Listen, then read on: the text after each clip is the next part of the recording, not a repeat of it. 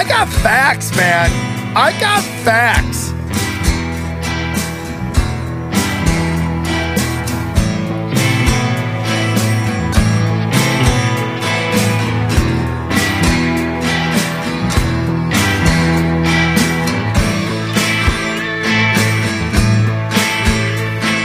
All right, Union of the Unwanted back again live on a Monday.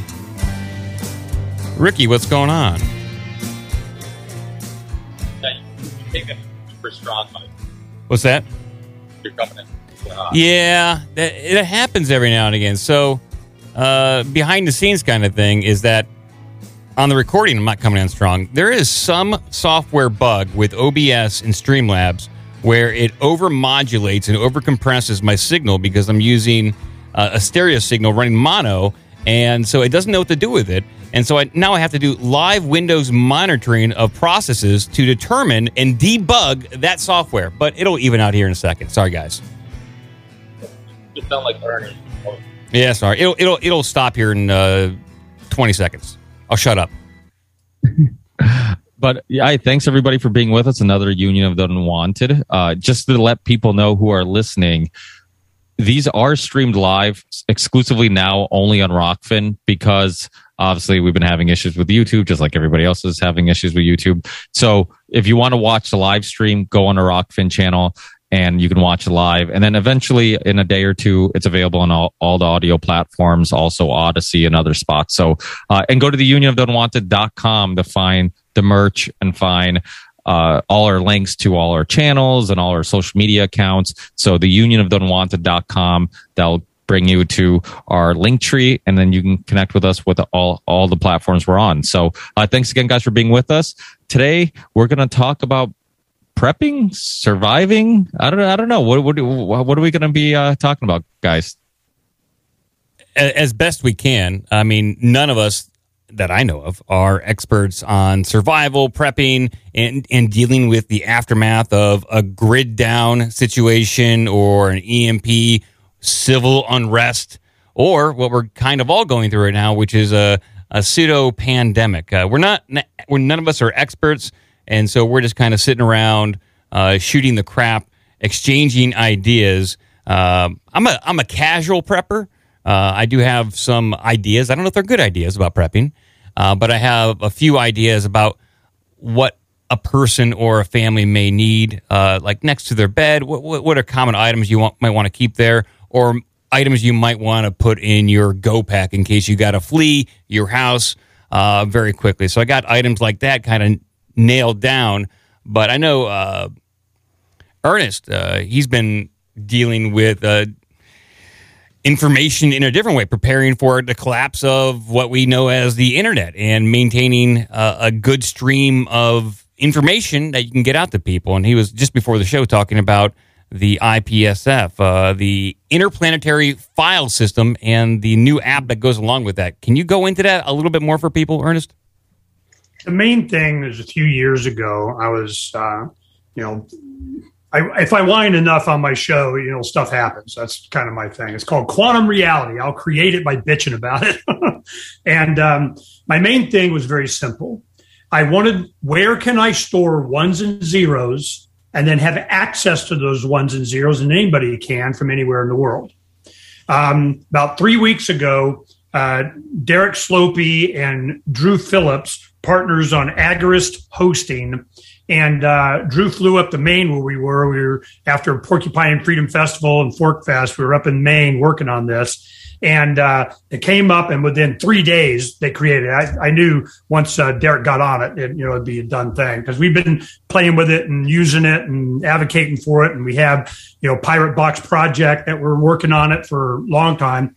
And finally sat down, stitched it all together in an app called Moonbeam. And the big thing that Corbett and I have been really, James Corbett Report, have been really harping on this is, where's the Library of Alexandria going to be? Because it's being burned down. So where do we put our ones and zeros, our files, our audio, video, text, PDFs, GIFs, memes, whatever? And I was told a few years ago that Interplanetary File System would accomplish what I wanted. And it's part of Filecoin. The problem has been with MadeSafe and Filecoin, IPFS, and a bunch of these others, is they're trying to monetize it. And by monetizing it, you would take part of your hard drive, make it available for internet 3-point kiss my butt, where the people are the internet, and you store data, disseminate data, and you get crypto for storing it and disseminating it, but it can be gamed easily. So somebody is like AdSense words on Google, they just get robots and do it. So they couldn't really quite overcome that. And I didn't care. I'm going, so what you're saying is that I can store ones and zeros and then be available to anybody from anywhere. And they go, well, yeah, but you can't make money on it. I go, yeah, how much money I would pay to do that? I mean, holy crap. So we developed an app called Moonbeam. So, where's the Library of Alexandria? They're right up there. It's called the Moon, and it's moon beaming down anything. So it's a plug and play, very simple. I've been using it for, a version of it on my show for years. And you just go upload, select the file, and you slide and you pick the thumbnail that you want. Boom, put whatever metadata you want on and upload, and it goes. Now that gives you a hash. Well, that hash, is a named file instead of a location. When you get an IP address, that's a location of a file on a server somewhere to where to send the Hellfire missile. So I'm going, no, it's a named file that's replicated across all these gazillion nodes. So what we wanted to do is not only it pull from our boxes and it go to other social media and so on, like Float, FLOTE. You guys know Kingsley and Aaron. We've been working with them for over a year on this. And we were just at Jackalope Freedom Festival and Pork Fest in New Hampshire and Arizona. And we're all symbiotic and it's done. So what we did is you take an RSS feed from when this show, if you be done with the file, you just upload it to IPFS, and the RSS feed from that and the server goes out to Float. They pull it, propagate the title, the summary, embed of the data, of the video and so on, and you're done. Now, the benefit to someone like Float is that they don't have to get servers. They don't have to buy a whole bunch of stuff, and it's faster than the World Wide Web. What this means is that any social media platform can compete with YouTube, and there's nothing they can do about it. And they can't censor it. They can't delete it because it's multiple copies everywhere. So we have a primary server that we did just to, the kickstart it and make it go in Maine. Then the other part, what we did on Telegram, we have a group called Pirate Box Project. We've been working on this for a while. And what happens is now we have a Raspberry Pi that our audiences can buy for almost nothing. You download the software to it, and it automatically copies their favorite host. So any of you guys, you go to your audience, Corbett and I, when we're done with this, and we're within weeks of being done with that part of it, rest of it's already done. But then we say, all right, buy it. They get a Raspberry Pi. All their favorite content providers go in and they become a node for it. So it makes it go really fast right away instead of having to propagate over days, that kind of thing. So this was the result and the desire, because I've been doing this a long time. I know I just wrote an article yesterday on my webpage called So You Say You're on a Revolution. And what I was articulating is that they're not going to stop. These guys are not going to stop censoring. They're not going to stop demanding. They're not going to stop spending money. They're not going to stop the printing press. This is on. And when you thought there was a break, it's over, everybody knows it's crap. No, they're tripling down. This is going to get really bad, and eventually it's going to turn into a food thing. So we're promoting blackmarketfridays.com. Corbett and I made a big deal about this. And what it does is it goes to agorist.market, and it's a training thing for hundreds of vendors have gone on there so that you can learn how to get your food and, have networks to barter with, and people being able to learn how to do alternative currencies with alternative vendors and all that, because that's what's coming. So we've been working hard on this. And we came to Jackalope, northeastern Arizona. This is kind of the end of our Love Bus Liberty Tour.com trip. And I still got a trip to do to the Southeast, but we're back in Arizona. It's been over a year since May. My wife and I have been on the road doing the show, and get my bias confirmed is that rural America is not buying this. This is one thing. That's why, around the country, whether you're supported Trump or not, that wasn't the point. It was lousy with Trump signs. I mean, it was amazing. I could count on one hand, how many Biden signs I saw. But it's not him. It's just a repulsion, an aversion to whatever the hell these guys are. And I can see what's going to happen. It's going to be a bifurcation of society in urban and rural. That's what's coming. So I'm going, all right, well, the voice of the rural up in northeastern Arizona, because we were 10th year in the Jackalope Freedom Festival, and the locals up there, we interview and we've run for office up there, and I run for statewide office, and good friends run for Congress in that area and all that kind of stuff. So we understand their mindset. Last November, I did a live remote from a restaurant that refused to wear masks and didn't require masks, and the county health was on their butt and everything, and they just wouldn't do it. So we did a show, and came on the show was the ranchers, the farmers, the miners, the loggers, the retail, and they were just telling their stories. So this year, just last week, a week ago, on Monday, I interviewed Brandon, which is the chairman of the Chamber of Commerce up there. And then the following night, Tuesday, we went and did a presentation at the town hall, myself, and we presented the Pirate Box and, for communication and everything. And then Doug Hodges, which is Phoenix Crypto. He has like 15 Bitcoin ATMs, crypto ATMs around the valley here in Phoenix. And we're offering classes for them to learn when they're going to do it, try and mandate lockdowns again, that they can bypass it and still say no, because this last time was just a training op. Now they're going to cut off your credit cards, your banks, your not being able to do commerce and so on. They're going after the money. So we have a newspaper that if you go to freemansphoenix.com, at the top, you can see our e-magazine and our newspaper. Well, the newspapers, we're creating a version that's for all of rural Arizona. We're going to be focusing on Arizona as an example. So these guys, I go up to Prescott this weekend doing the same kind of thing, because we're more than a media guy. I'm an activist. I'm a street activist. I've been doing this 30 years, and I know what it's going to take. And the prepping thing that you're talking about is being able to survive for the year, 2, 3, of this crackdown. If you're not able, you're going to be, yes, and boss, which stadium do I go to get food and cheese and water or something? So we are on a bus, an MCI 1980 bus that we outfitted, and we got everything, electricity, water, so on. We even do rain capture. But the thing is that's always the problem is communication. It's internet. So Starlink, hopefully we got a test on that at PorkFest, and it's awesome. I was like, okay, I'll see how far up Uncle Sam's butt Elon is. But, there are solutions, and we're going to need them because it's coming. Has anybody that you talked to, Ernest, experimented with using IPFS in some capacity and doing like internet over ham radio? Just as a matter of fact, last Thursday, I think it was Wednesday or Thursday, if you go to freemansphoenix.com, at the top right, it says Declare Your Independence with Ernest Hancock. And there's a gentleman named Matt that is a licensed ham radio guy and an instructor. And we talked about this very thing because in the mid-'90s, when I was a young activist, they started what they call packet radio. And you can send email or text messages using ham radio. And, they freak out if you, one, do that without a license. God forbid you do anything encrypted.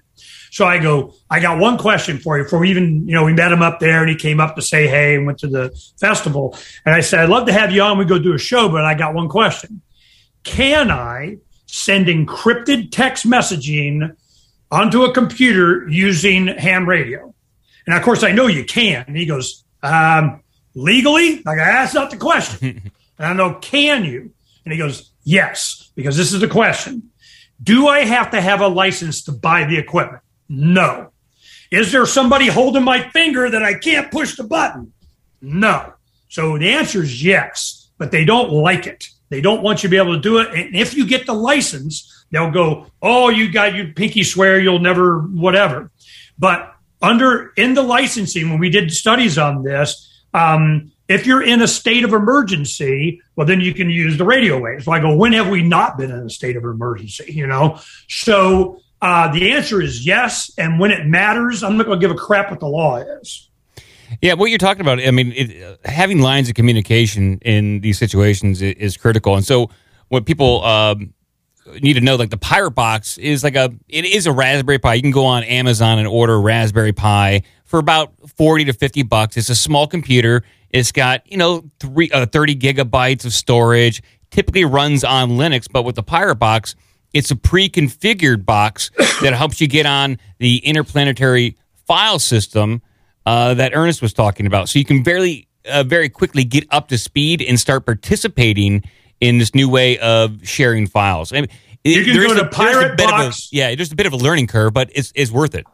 Well, we're making it really butt-ass grandpa simple. I mean, that was my thing. I go, don't assume I know anything. Well, you said the word just. I just pushed a button. That's what I just do, And you go to piratebox.info. You guys go right there. You go piratebox.info, and you'll see a contest there. We already got it working. We wanted to add some other features to it, and we're up to like $7,500 in prizes. There's pre-search. One of the big things that we figured out with the Moonbeam is an RSS feed that we're using to go to the social media platforms like Float, is that provides the metadata for search. Well, pre-search, put up $5,000 for you package it so we can put it up on pre-search, column pape, boom, we're doing it. So we already have it to where content providers can do it right now. That was solved about 3 weeks ago. And what Derek, a little bonus, he took his cell phone and he goes like this. He goes, watch this. And he took his cell phone and he went bleep, and he took a picture of one of the guys sitting around a campfire up there in Maine, and he posted it up on IPFS. And I go, wait a minute. Let me ask you this.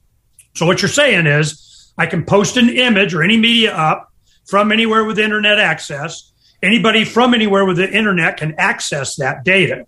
Yes. And I go, I want an NFT of that first picture right there, and I'll pay $1,000 for it. So Drew Phillips from Bitcoin Not Bombs and Agorist Hosting created an NFT for it, got $1,000. Boom. I got the first, IPFS mobile phone posted graphic. And that's that means a lot to me because you can do it from a phone anywhere in the world, access it from anywhere in the world, and nobody can censor it. The power of that, I don't think people really realize yet. That's amazing. It's come a long ways. I was dabbling in the IPFS a little bit last year when you came on the show initially. I downloaded it, got it up to speed on one of my older computers, and it was pretty simple to get up and going. Like, I'm pretty familiar with using command line stuff, and so it wasn't that bad. But seeing this baked into a Raspberry Pi, like, I want to start working with this immediately. And you guys have it worked into an RSS feed. That's exactly what I want to make all content consumable, and you can get it out to people, especially when lines of communication may be limited. And if you're just looking to hear from your favorite content producer about what's going on in Charlie's life in Colorado, it's right there. You might not be able to text with him or get on Telegram or anything like that, but if he is able to get it out to the IPFS, then that's something special.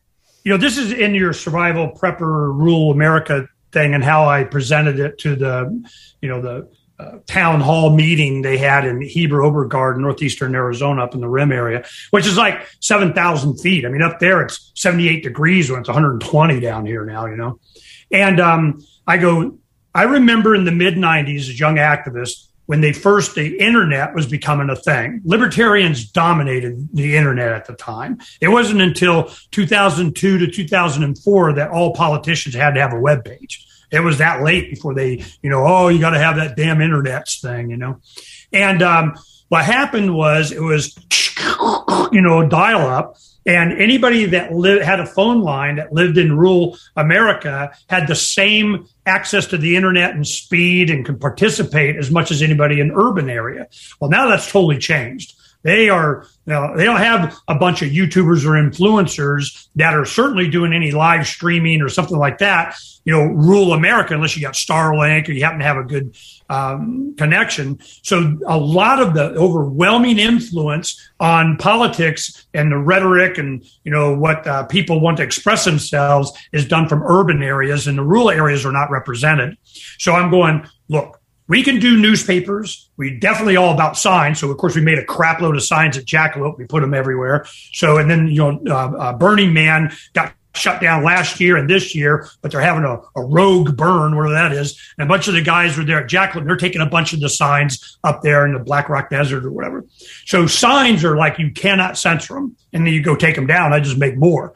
So what happened was I said, for you guys to have a voice again, when they're overrunning, they got a bunch of stuff there. The feds are taking their water. They're closing off the forest now. They're putting big boulders and trees across the forest. You can't have access to the forest. I mean, it's common. And you can see it in the Southwest. They are shutting off the land from the people. And these guys that live it know it.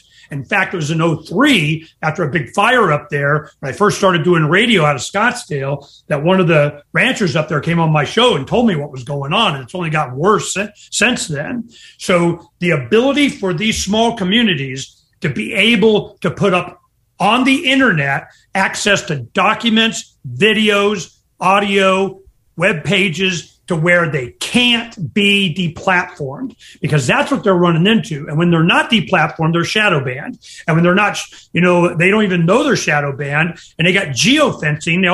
My Facebook page. And I'm going, yeah, your Facebook page in northeastern Arizona and Navajo County, nobody else is seeing your successes or what you're doing. They're making sure you're not. So the rural communities around Arizona, as we travel around, there are great stories of resistance, stories of winning, stories of, death and damnation, but it's not getting out. So we have to have a mechanism by which they can't censor it.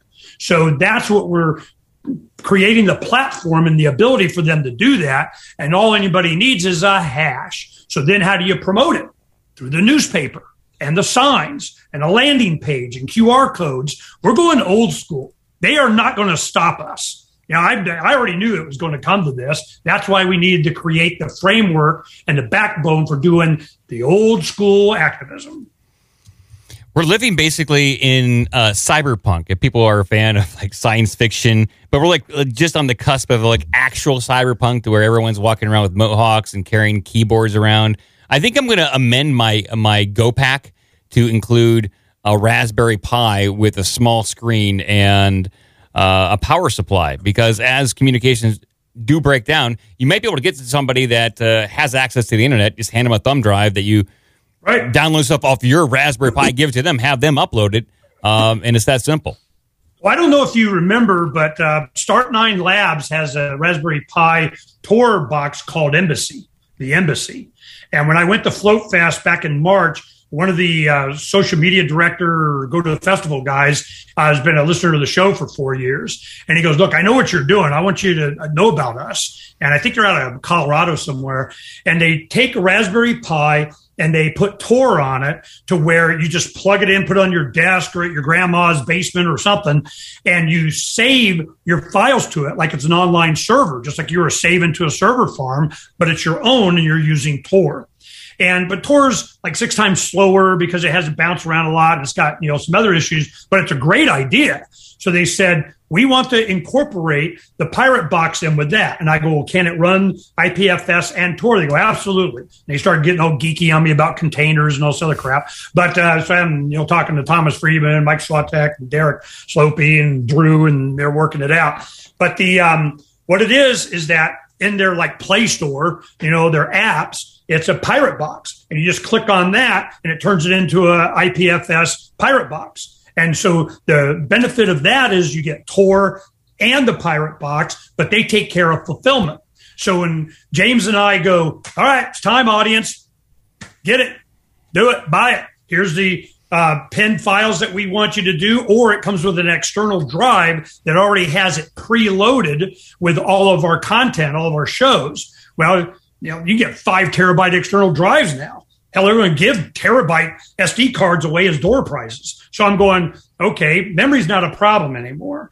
So, and it's going to keep getting better. So the Raspberry Pis that the embassy used through start9labs.com, start the number 9labs.com, and they're setting it up to where they will just take the order and it's already ready. And I don't have to line them all up or send SD cards or start configuring or which model do you get. And the only thing that we're waiting on that is they have 8 gigs of RAM now, which are freaking kick-ass computers, a week ago. And they're 32-bit, and now they're going to 64-bit. So as soon as they make the shift to 64-bit, then we're going to start pushing them as the ones for fulfillment of exactly what you're talking about, and it's a grandma just button. Wow. It's so fascinating, and hopefully people listening will go to these links and investigate a little bit more about this technology that is right there and is ready to be used and consumed. So awesome shit. Can I add some comments? Absolutely. Go for it. Yeah. So I'm actually working on a software project that's going to aggregate content. So I've put my hand into this pot. And one of the things that I've come to a conclusion on is that, for political news sharing of videos, there's basically 2 types of content: ephemeral content and then long-term archive storage.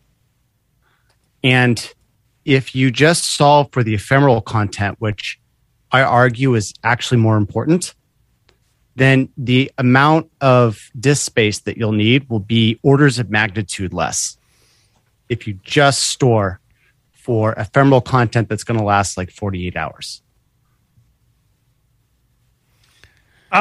This is how I look at it. We started Freedom's Phoenix in 2005. Once video hit the internet, it was a plan since 96. I've been doing this since the late 80s. And I go, when video hits the internet, here we freaking go. The people will be able to compete with the lies of whatever. So when YouTube hit in 05, I'm like, woohoo, here we go. So we started it, and we started doing newsletters right away. Every day, we put up 50 to 70 articles a day on freedomsphoenix.com. And in the top, every day for the past, we just started like a month ago. Every day in the top 4 stories, it says, we knew it was coming, or we saw it coming, or, something like that. And it has a Freedom's Phoenix newsletter icon on it. And you click on it, and it shows the newsletters that we sent out exactly 10 years ago. So if you go on the front page today and you scroll down, you'll see it probably moved down. But it has from August 16th, 2011. And you'll see all the stories, and you'd be shocked at how clear a path there was of what they were doing to get us to where we are now. And that was why I started doing it. I remember these stories before. I remember, this is not new. This is, so if you look back, and that's why I choose to have the archive for a long term, because I know they're going down the memory hole. A lot of these things, they don't want it there. So the complaint that I used to get is that when you click on the headline, it would go to a mid page as opposed to directly to the site. And the reason was I wanted to get a couple of paragraphs. It was from who and this and the comments, from the people and all that kind of stuff. But it definitely was there. And I remember Yahoo News, we don't use them anymore because they delete, like you're talking about, they just delete it after a couple of weeks. You go to that link again, it's not there. So for Freedom's Phoenix, I understand what you're saying, for news and so on. But for me, I wanted to save that archive because I knew they're going to memory hole everything. And I wanted to have that news. Yeah, we knew it was coming. We could see it. So that's why we did that. And that's why I see IPFS is. And the benefit to social media like Float, and of course we'll go to others, but we made an agreement with them to do it with them. And Float, what happens is when all that content, all of us as content providers have a gazillion videos and everything, it's an enormous capital expense for them to have the servers for that. Well, they don't need it. It's just embedded. It's just an embed, and it goes to the people's internet. and it's faster because there's so many copies of it and it loads up really quick. So it's just, I understand what you're talking about, but IPFS storage is not an issue. Well, not to change topics, but maybe we should just a little bit. You did a great job of preparing for lack of access to content that you desire and need. Last year, my wife and I moved from Arizona back to Ohio to buy some land and start farming and gardening and trying to be a little bit more self-sustainable. That's helped us not go to the store as much because we kind of saw the writing on the wall. I just assumed that things were going to get a little more difficult to move around. That's just kind of what I was anticipating, and that's common. It's happening. So I live north of Columbus, and Columbus has a lot of restaurants and businesses. They're voluntarily asking for proof of vaccination, and it hasn't crept up to where we are. But one of the ways we are going to be able to get around it, at least in the short term, is by bulk ordering food. And so we will bulk order food from a service called Azure, and they will come by once a month, and you go out to a truck stop, and an 18-wheeler pulls up, and they drop your food off on these pallets, and you go through it, and you get your bulk food, whether it's rice or quinoa, flour, anything you want, you can order pretty much in bulk. And we're there with a lot of other like-minded people. There are a lot of religious people there, people buying for their farms. But you're out there and you're amongst like-minded people, and you're not going through a store that might wind up turning you away. So that's one way. So you got anybody who's interested, just look up Azure. I'll put a link in the description, and you can start bulk ordering food to get used to doing that in case you need to have to resort to getting your food that way. Well, I did a show organic food. Yeah, they have organic there. Yeah, I did a show a couple weeks ago with when I was at Acapulco 2019, 2020, I met the team at ECI Development and Mike Cobb and Rachel, who's on the call here, and the idea when I was looking at it back then, it's like, have a second vacation home somewhere else, right? It was like vacation home. I think that's kind of changed now. It's been more like escape pad or, some place that you can go to. And I know that when it comes to the prepping, I think it's kind of important to have short-term, medium-term, and long-term plans. And so I had Mike on to talk about the combination of the real estate component and the residency. And that, of course, is more long-term planning, of course, because some of this takes some time. But I thought it was interesting because as Mike explained to me, in America, we all think, well, if the shit hits the fan, we'll just get on a plane. We'll get out of here. We'll just get out of here. And he's right. You'll get out of here. You'll get on a plane and you'll get out of here and you'll go somewhere else. The problem is staying. There is nowhere else. Where else are you going to go, really? But wherever you pick, the problem is once you get there, how long can you stay? And some of the things that ECI offers, besides real estate, is also the residency component that it works through their lawyers or legal partners there that you can add on to your feature. So I was wondering if, luckily Rachel's here to fill us in on the details of this. Your projects, first of all, they're in the best spots, but they're beautiful. They're reasonable. You guys take crypto. I mean, there's a lot of reasons people should probably be checking this out. What's going on in ECI development world? Yeah. And thanks, Charlie. And I think, as we're talking about this concept of prepping, a lot of times we forget to prepare our most important asset, which really is ourself. And we have, especially I'm guessing everyone on the line is North American, but we tend to have this mentality of stuff. Let's save our stuff. And how are we going to save our stuff? And, just from listening to the conversation for the last half hour, I hear a lot of you are talking about the self-sustainability and making sure that you are able to live off the grid if it ever gets to that point. And so ECI Development, we are throughout Latin America, and the business has been around for the last 25 years.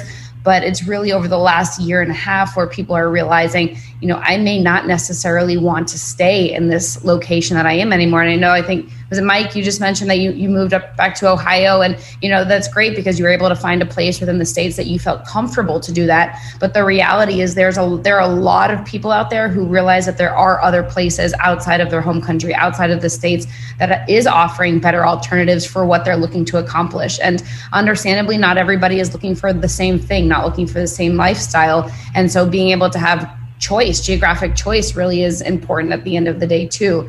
And so I'm currently in Belize. I'm from New York originally. I moved down to Latin America back in 2012, moved to Nicaragua, and then made my way to Belize, and I go between the countries regularly. But what I can tell you is that over the last year and a half, I have seen, we had probably about 120 sales of our tiny homes. We have tiny homes in Panama, Nicaragua, Belize, and most people have actually been going to Nicaragua because Nicaragua never mandated anything over the last year and a half. If you were a private business owner and you wanted to stay open, you were able to stay open. If you're a private business and you felt comfortable telling people to mask up, then you would tell people to mask up. And so every country, even in the States, you're seeing that each place is mandating something different and doing something a little bit differently. And it's the same thing across the region. In these countries, they're all doing things differently. And so there have been a lot of people, and I've seen more people in the last year and a half who have put everything they had on the market in the United States, pick up with a couple of suitcases, or if they really like their stuff, they ship stuff down and they moved. And, I get it. You're never going to be able to find the perfect place necessarily, but you do have to be able to find the country that treats you the best and where it is that you feel the most comfortable. And it's been interesting to see that. And we've really considered this, the lifestyle of owning real estate in Latin America as a plan B for a lot of people. It's a landing pad in case you ever want to spend time there. Just like Charlie mentioned, having that residency, essentially a green card that gives you permission to live in that country and spend as much time as you want there. Is a great place to start. And maybe you'll need the residency, maybe you'll need the tiny home or the landing pad or your eco-conscious or eco-friendly home, maybe not. But in the meantime, you can at least get it rented, get some alternative income stream coming in the meantime. And it's been incredible to see this. And we've been going to Anarchapulco for a long time now. And I don't know if any of you guys were there at the last one that was just in Mexico, but it was really neat to see this group. I heard you guys say it before, this group of like-minded people talking about the bulking, buying in bulk. It really is this like-minded group of people that are coming together where, I know it's great that we have groups like this. We're able to come on Zoom and talk openly and freely with each other. But wouldn't it be even nicer if you could do that with your next door neighbor who is living a house or two or three down from you? And it's just, I found really difficult, especially, in the States, and mentioned to you, I'm from New York. It's really difficult to find that group of like-minded people. Coming when I go back to the States, there are the questions: are you vaccinated? Are you doing this? Are you doing that? In this part of the world, no one cares.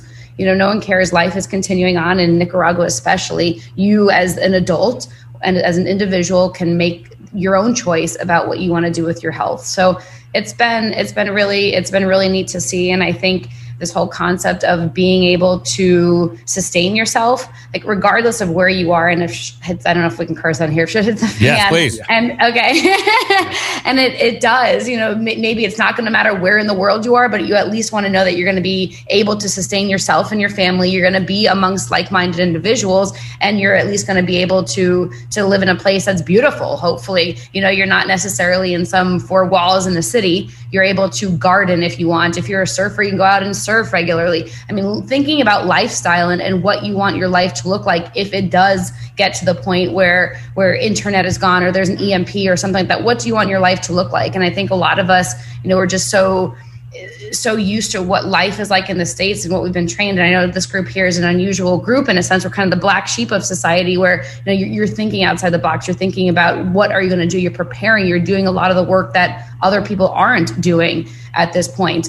And I think that speaks in itself. But it's been neat to see. Nicaragua, I think, is where I lived for a while, and it was my introduction into Latin America. But it's been really neat to see this group of like-minded people band together and create a community and be able to share opinions and thoughts and know that they have other people that they can talk to as well. So like I said, everywhere is a little different. Every place has its own charm that some people are attracted to. Some people, it just simply is a plan Z. But in the meantime, at least know that they have some sort of security overseas. But yeah, thanks Charlie for bringing it up. And I'll put the link in the description as well if people want to get more information about you guys, what you guys are building, or whatever. Sure. I think it's worth at least thinking about it, because we're in a time now, like the time to when you want to leave, it's too late. Yeah. When you need to leave, like when you feel like it's time to get the fuck out of here right now, it might be too late. So it is kind of worth doing short-term, medium-term, and long-term prepping. And this might be the long-term prepping that you start now for an adventure, for a departure that happens a couple years from now or whatever. So I just think it's important for us to maybe just come at it from a couple different angles. Obviously, Ernie is well-versed in the keeping the communication lines open in the event, and that's will obviously be crucial too. But I wanted to segue into that, because when you were talking about Azure Standard, Azure is in Oregon, and there's a guy named David Stelter, I think his name is. 4 years ago in 2017, they were being targeted because they wouldn't use glyphosate. They had wheat and so on out in Oregon, and my wife and I drove up there, and we spent a few days with them. They gave us a tour of their farm, showed us their facility. We hung out with them all day. We did a 3-hour show. It was awesome. And the reason is because they had some thistle weeds or something, but they had competitors there, and they were doing very well organically, like what you were talking about. They would accumulate. They had a big distribution warehouse up there, and they would put, fresh, refrigerated trucks with vegetables and fruits and trees and all kinds of stuff, and they would ship it. And they had health stuff too, like organic or hygiene products that didn't kill you, that kind of thing. And they ship it to somebody's garage here in Phoenix area. You go, where pallets are in. You go over to your neighbor, and then you just pick out all your stuff, that you ordered, and you had quality, good food. I don't know if this is going to be available anymore, but if they control the internet and communication, you're not able to even put up a list, or communicate, it's going to stop. And they don't want this stuff to happen. So what we did is we went up there and we found out what was going on. So being Oregon, you would think, it's organic, and we wanted organic. And if they put glyphosate on it, they can't say they're organic for at least 3 years. So we made a big deal out of it. They got a lot of attention. And then the county, I remember what they said. They go, "You cheated. You used the internet." What? So they did not like them coming under the attention. Well, finally they backed off, but it was only after, people like us gave a lot of attention to this stuff. And that was 4 years ago. It's only gotten worse. And when you look at places to go around the world, and I want to ask Rachel, how sustainable is this when these countries get this pressure? And a lot of times they say, well, the laws there are, and I go, I don't really care about the laws. It's what the culture is, the people, what they accept, and their ability to communicate outside the system. Because a lot of times the people, hell yeah, I'm down with, filling up a pallet and sending it to, my friend in another city of you go get your stuff. But if they're checking everybody at borders, or people aren't able to 4-wheel drive over the mountain or something like that, what's the culture like in Nicaragua and some of these Central American countries, aside from the law? Sure. And I mean, some of them are more complacent than others. I'm in Belize, where some folks in a lot of the country didn't necessarily like what was going on and how there were lockdowns in this, but it was a bit of a lazy culture where the complaining was happening over Facebook and instead of actually doing something about it. I would say Nicaragua, they really stand up for what they believe in. You may remember there were some Social Security reforms back in 2018, and instead of them sitting back like sheep and accepting it, they stood up for themselves. There were protests, and they did end up ultimately getting the Social Security reforms amended based on what it was that they wanted to accomplish. And so I think, each country, each culture definitely is a little different, but Nicaragua is the one I think that just continues to stand out. And, there are a lot of countries within the region. Why Nicaragua? Why? I think, this is why I think there are a lot of countries that are dependent on the U.S. Belize is one of them. Our currency is pegged to the U.S. dollar here, 2 Belize dollars to 1 U.S. dollar. Essentially, Panama. Essentially, Panama runs on the Balboa, which is really the U.S. dollar. But Nicaragua, in a sense, has its own culture, its own community, its own currency, and a lot of that is, because there was a lot of animosity between the states and Nicaragua. And when you look up Nicaragua online, you look at the media, you read all the horrible things that are happening. I can tell you back in 2012. When I told my parents I was moving there, that the first thing they thought as how dangerous it was, I was going to get kidnapped. But it's the complete opposite of that. When you actually get down there and experience it for yourself, and you're able to see that it's not the most dangerous country in the world. In fact, Nicaragua is safer in terms of homicides per 100,000 compared to Costa Rica and Panama. And everybody thinks about how safe Costa Rica is. So I think there's just this whole perception about it, because that's the narrative that the states want, because Nicaragua has never truly complied to the U.S. And as a result, they're able to not. What's the racial demographic? How old or younger people? How many Europeans? How many light skinned, dark skinned, freckle faced, redheaded, whatever, black people? What does Nicaragua racial makeup? Sure. Latino, truly, mostly Nicaraguan. It's in a sense monoculture, but there was a big influx of Germans in the 40s. And so you do tend to find that there's a German influence there in Nicaragua, which I think is pretty interesting. There's been a bunch of North Americans moving down over the years, but I would say in the 80s, when there was the revolution, a lot of folks tend to move outside of Nicaragua. And moving back over the last 10, 15 years, there have been a lot of the younger people who were either born in the States or their parents moved them at a young age. It's a growing economy there. There's more opportunities than there has been previously, and so I think as a result, it's just a really neat place to check out. Great cigars too. Great cigars, great rum, and they also produce their own items in the country. And thanks for mentioning that, Ricky. It has its own economy there where it's not dependent on the U.S. And Belize, I hate to say it here, but we really don't produce much of our own anything. And so, you get the typical tropical fruits, which are great, the bananas, but at the end of the day, it doesn't necessarily have that sort of economy that a place like Nicaragua does. Well, does Nicaragua just have food growing on trees? You're not going to starve? Yeah, tons. And especially where we're located on the Pacific, it's about 45 minutes, an hour from Managua, but there's an incredible volcanic soil there. And so anything grows just really quite quickly. You're going to see tons of fruit trees. Most people within our communities have some sort of fruit trees, whether it's bananas, plantains, pineapple, papaya, watermelon. And I know you guys were talking about the whole organic concept before. In a lot of this part of the world, food is just organic. That's how the farmers grow. They don't have the money necessarily to be putting pesticides on all of the produce that they're growing. A lot of it is natural.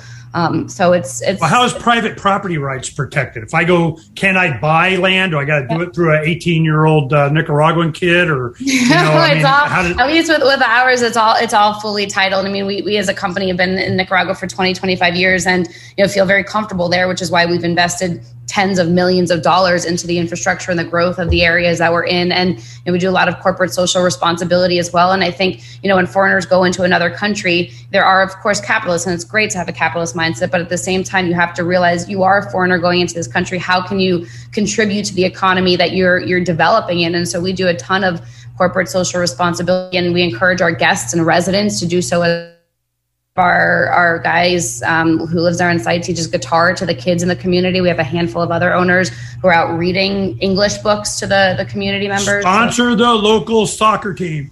Yes. And softball is actually, we have a softball field right down the way from us. So we get a lot of softball there. And it's not uncommon. I just saw some pictures yesterday. One of our sales girls was out there playing softball, and the cows just start walking on the back of the field. It was so entertaining. It was so Nicaraguan, and I loved it. But it's a good pace. And I like, Charlie, how you mentioned that it doesn't have to be your decision right now. You don't necessarily have to move there right now, but you do know that if there's ever the point that you do want to move there or spend time, and I'm not just saying Nicaragua, there are other great countries in the world, but you at least know that you have the option. You can go down, spend time there if you want. You can put your home or your tiny home or your eco-friendly casino. How are they about airlines traveling mass vaccines? How does that work?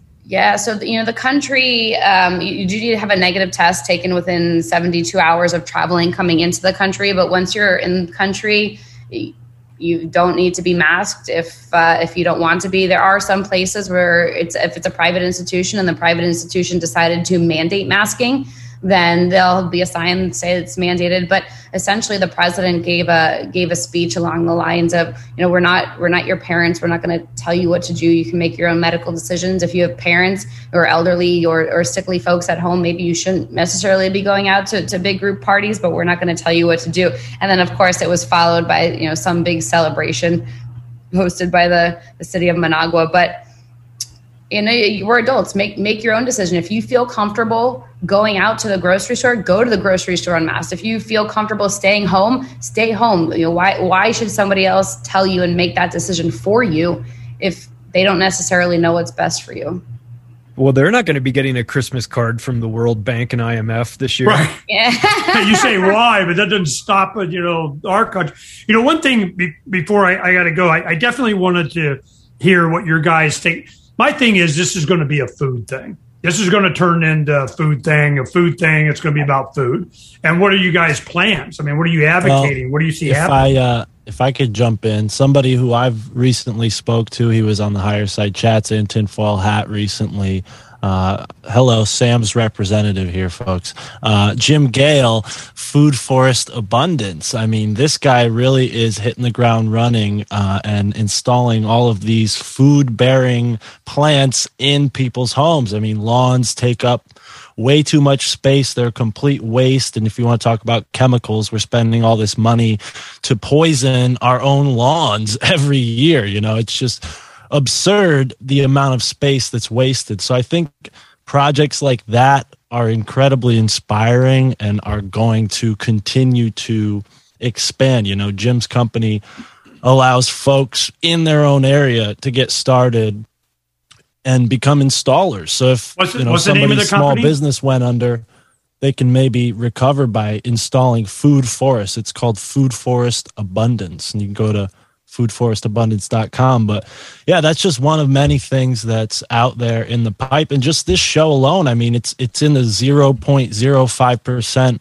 I think I got that correct, of all podcasts. So there's a lot of people listening to this, and a lot of people are trying to change for the better. I think that's always important to highlight, you listening out there.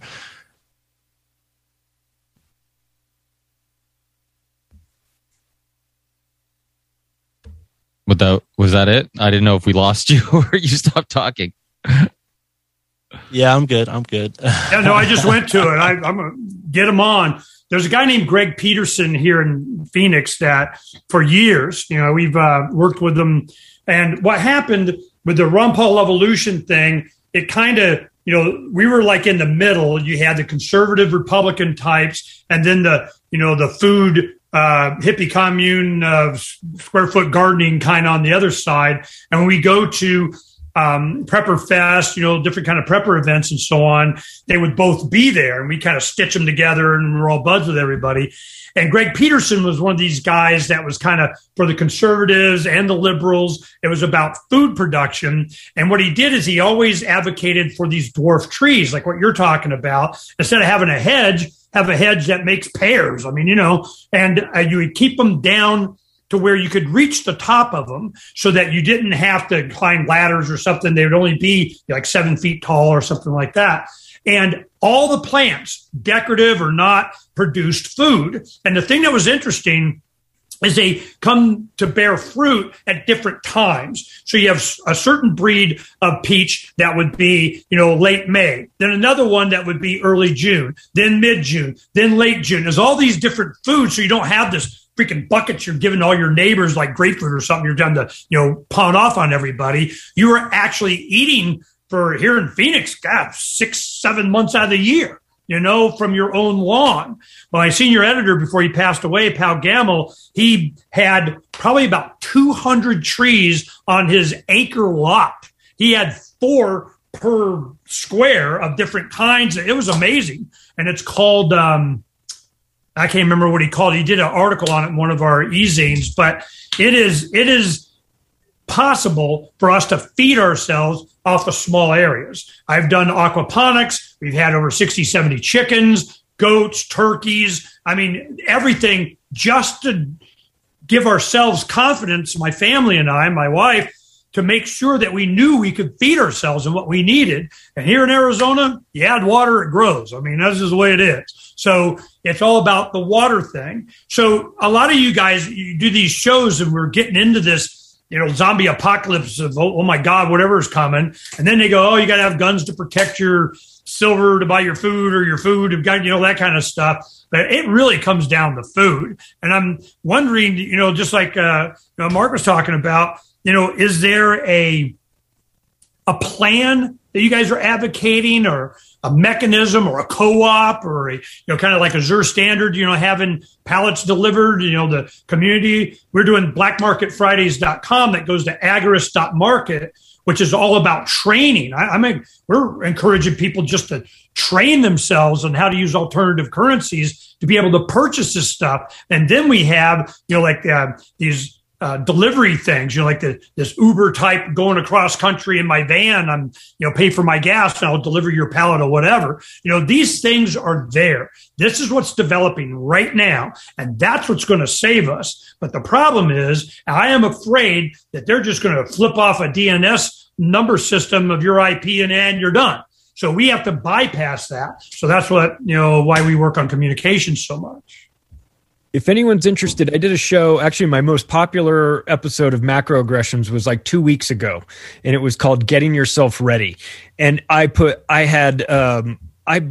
just made it like actionable information. If anyone is interested, anyone that's listening is interested in getting some ideas that I had on there, I encourage you, go back and listen to that episode, because I had an earthquake survival kit that I had built myself from all these things, almost everything at the dollar store. It was amazing. I was building them and selling them, but I've got an earthquake survival kit list. If you listen to that episode, I'll email it to you. You can make them for yourself, get your family set up, or make them and sell them, or whatever you want to do. I think it's important for us to start thinking about this stuff. I mean, I know it's always been sort of like theoretical. Oh, prepping, or we've goofed on the preppers, like, oh, those preppers are kind of crazy. Well, we owe the preppers an apology, because they're right. They're seeing quite rightly what's coming. And I think it might be time for us to at least invest a little bit of energy into actually thinking about these things and saying, okay, if the lights go off, and I hope they don't, but if the lights go off, how ready am I? Am I going to be the guy that jumps into action and is like, I got this. My family always thought I was crazy, but now I've got it under control because I took a couple hours and went ahead and did this stuff? Or are you going to be freaking out? And I feel like it's like, we're punished enough for being into this alternative information, and you're conspiracy theorists and you're preppers and all that. We take all this shit from everybody. The least we can do is benefit from it, say, well, we took all the shit, but at least we got ready. We took the additional step of actually doing something about this. So I think it's kind of important. It's one thing to like be interested in this information and listen to it and go, yeah, those guys are probably right, what they're talking about. But then if you don't take that next step of starting to do some of these things, then you're really going to feel stupid because you're going to be like, oh, I totally knew it was going to come. I knew it was coming and I didn't do anything. And I listened to Alex Jones and he told me and I didn't do anything. So like, we've got to like, start thinking about this stuff. Well, like start thinking about this stuff. So for us, my wife and myself, we have slowly been building to being more self-sustainable, but people need to think about this situation. What if the lights go off, electricity goes off just for 2 weeks? Most people, I don't think, could deal with that. At about the 5-day mark, things are going to start getting pretty squirrely around here. And so while we would be okay here, we have enough food to last for a few months with this, if it's just us and maybe 2 other people, I got to start worrying about neighbors. Yeah, my closest neighbor is maybe 200 feet away, and I'm out in the farmlands. But what if they're hungry? I should have some food for them, because a hungry neighbor is not a good thing to have. Everyone's armed out here, and so I'd rather have enough food to not only feed my family, but also a couple different neighbors. So they're not only looking out for themselves, they're also looking out for me because I give them food. So I am basically paying off some people to kind of leave us alone. And one of the things that I advocated a lot on the show years ago was tampons. And I go, all menstruating women must come to me. I mean, I'm like, how much are you going to pay for Rachel? I mean, there's no tampons. Am I going to have some money? I mean, what's up? I know there's some good new technology for women, but yes, that's definitely definitely something to think about. It was getting people to think about it. Yes. And when we left Phoenix in May, our grandkids, I was back in Maine working on the bus and so on, and my grandchildren, they were 9 and 10 at the time, they were helping grandma take everything out of the attic, and they found hundreds of rolls of toilet paper. And they're going, here's all the toilet paper, so our family had that. And then the reason is on the air, whenever they do something to piss me off, I go, another bundle of toilet paper, another 50-pound bag of beans, another, just out of principle, because what else are you going to do? It was mental health. But there's a lot of things. I have friends that he had a whole bunch, cases of Crown Royal. And I go, man, you must really like Crown Royal. He goes, nope. I'm going to be a rich son bitch, So it's not just for stuff that you want. It's for stuff that's going to be in scarce supply. And then one of my other friends goes, nope, I made a still. So, it's these kinds of things. And if we think ahead on this, I'm thinking we're going to be fine. But like you're saying, when your neighbor's hungry, you're kind of screwed. You're either going to have to kill them or they're going to kill you. I mean, it's one of those kind of, when you go hungry, it's always a food thing. So we need to be thinking about food. So I just advocate for that. There's and electricity. Now I want to put this out there for people. There's a really good YouTube channel, and his name is Will Prowse, Prowse. He's only like 30 years old, and for years he'd been advocating. He just lived in a van down by the river doing solar, and now he's got paid off nice big Las Vegas house. But his claim to fame was doing all of this solar, how to use it, how to get it, what different things are good to buy and the cost analysis, all that kind of stuff. And lithium iron phosphate batteries, which I have 4 Battleborns, but they are so cheap now, and you can put your own battery packs together, that what used to be what I wanted to do, I'm going to be all powered up. Homie's going to, have all his refrigerators, freezers, and big screen TVs and computers are running. I got my air conditioning and woohoo, I got Arizona sun. You can all suck it, Well, that was $60,000. Now it's like $8,000. It is freaking stupid cheap. But what's happening is access. Even though the prices are still down, because China, whatever, they'll just wait 3 months, to get it to you. But the availability of lithium iron phosphate batteries, and ones you can just put together yourself, or cheap ones or whatever, this chemistry, and I'm sure there's different stuff and upgrades, and there's going to be silicon ion and blah, blah, blah, blah, graphene, blah, blah, blah is coming. But they're called LiFePO or something, LiFePO4. Lithium iron phosphate batteries are so butt-ass cheap, and the solar panels have gotten to where you could have the standard of life in the desert with mini split. I have a friend, Bob Anderson, lives out in Tonopah, middle of the desert, 120 degrees. He has 2 mini splits. He has solar power, one little windmill, just so he doesn't get pissed off when the wind's blowing. And, these batteries, and he lives off grid for like 13 years. And he said, I hardly turn on my generator anymore. We can have a quality life. And I'm afraid that when people start to realize this, you're not going to be able to buy them at any price. But now it is cheap to electrify yourself. Lithium iron phosphate, look them up. Will Prowse, Prowse, is out of Vegas, teaches you from nuts to bolts about everything. It's butt-ass simple, and all of us in the Liberty community should be doing this now, or you're not going to have power, because that's where they're going to get you. It's going to be food, then water, power. They're going to try and control you. Another quick little thing, tampons also good for plugging bullet wounds and puncture wounds. So keep that one in mind. Yeah, get a first aid kit. We were at Jackalope, and a small child stepped in a fire. And what's the first place they go? Grandpa Ernie, man, I got a big red backpack medical kit and roll it out. Well, let's see. What do we need? We need this. If you're prepped, it's, these small little things and silver, just colloidal silver stuff cures so much crap. And of course, they don't want you to know that, so I'm really about having this knowledge of grandma. I mean, my grandmother, it was amazing what she could do with turpentine. I mean, deworm her parasites, you're doing a couple drops of turpentine on sugar. You say that now and everybody thinks you're crazy. I go, look it up. I mean, we grew up on this kind of stuff, and all of this stuff has gone in favor of some pharmaceutical that has some other side effect. They have to buy another pharmaceutical. So I'm glad you guys did this show. I got to go, but I'm telling you, this is way more important than I think people realize. It's about energy, food, water, communication, community. Everywhere I go around the country, it's always about community. Everybody talks about community. And I always have 3 questions. What do I have to do? What can't I do? And what's your conflict resolution? And as soon as you can tell me that, then maybe I want to be in your hippie commune or not. But I want to make sure that, they go, well, you have to. Well, I don't want to do that. So it really comes down to property rights. And all these discussions, if you look at the founders and the agrarian lifestyle that they anticipated for America, is these discussions have already been had. What's the proper role of government?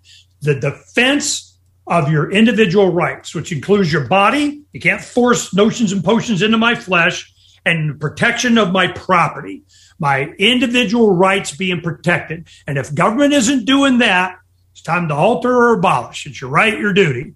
Because I'm just like, that's the only reason they were there. So we need to bypass and become our own government or our own, protection of our own rights kind of thing. Because I don't see this administration or the one before or the one after doing it. It's just not going to happen. Hey, I got dinner waiting on me. I got grandchildren. I'm back in Arizona. Thank you for this inspiring conversation. I feel a lot better just knowing you guys are out there talking about this. This is awesome. But I got to go. Peace, guys. Thanks for joining us. Thank you, Ernest.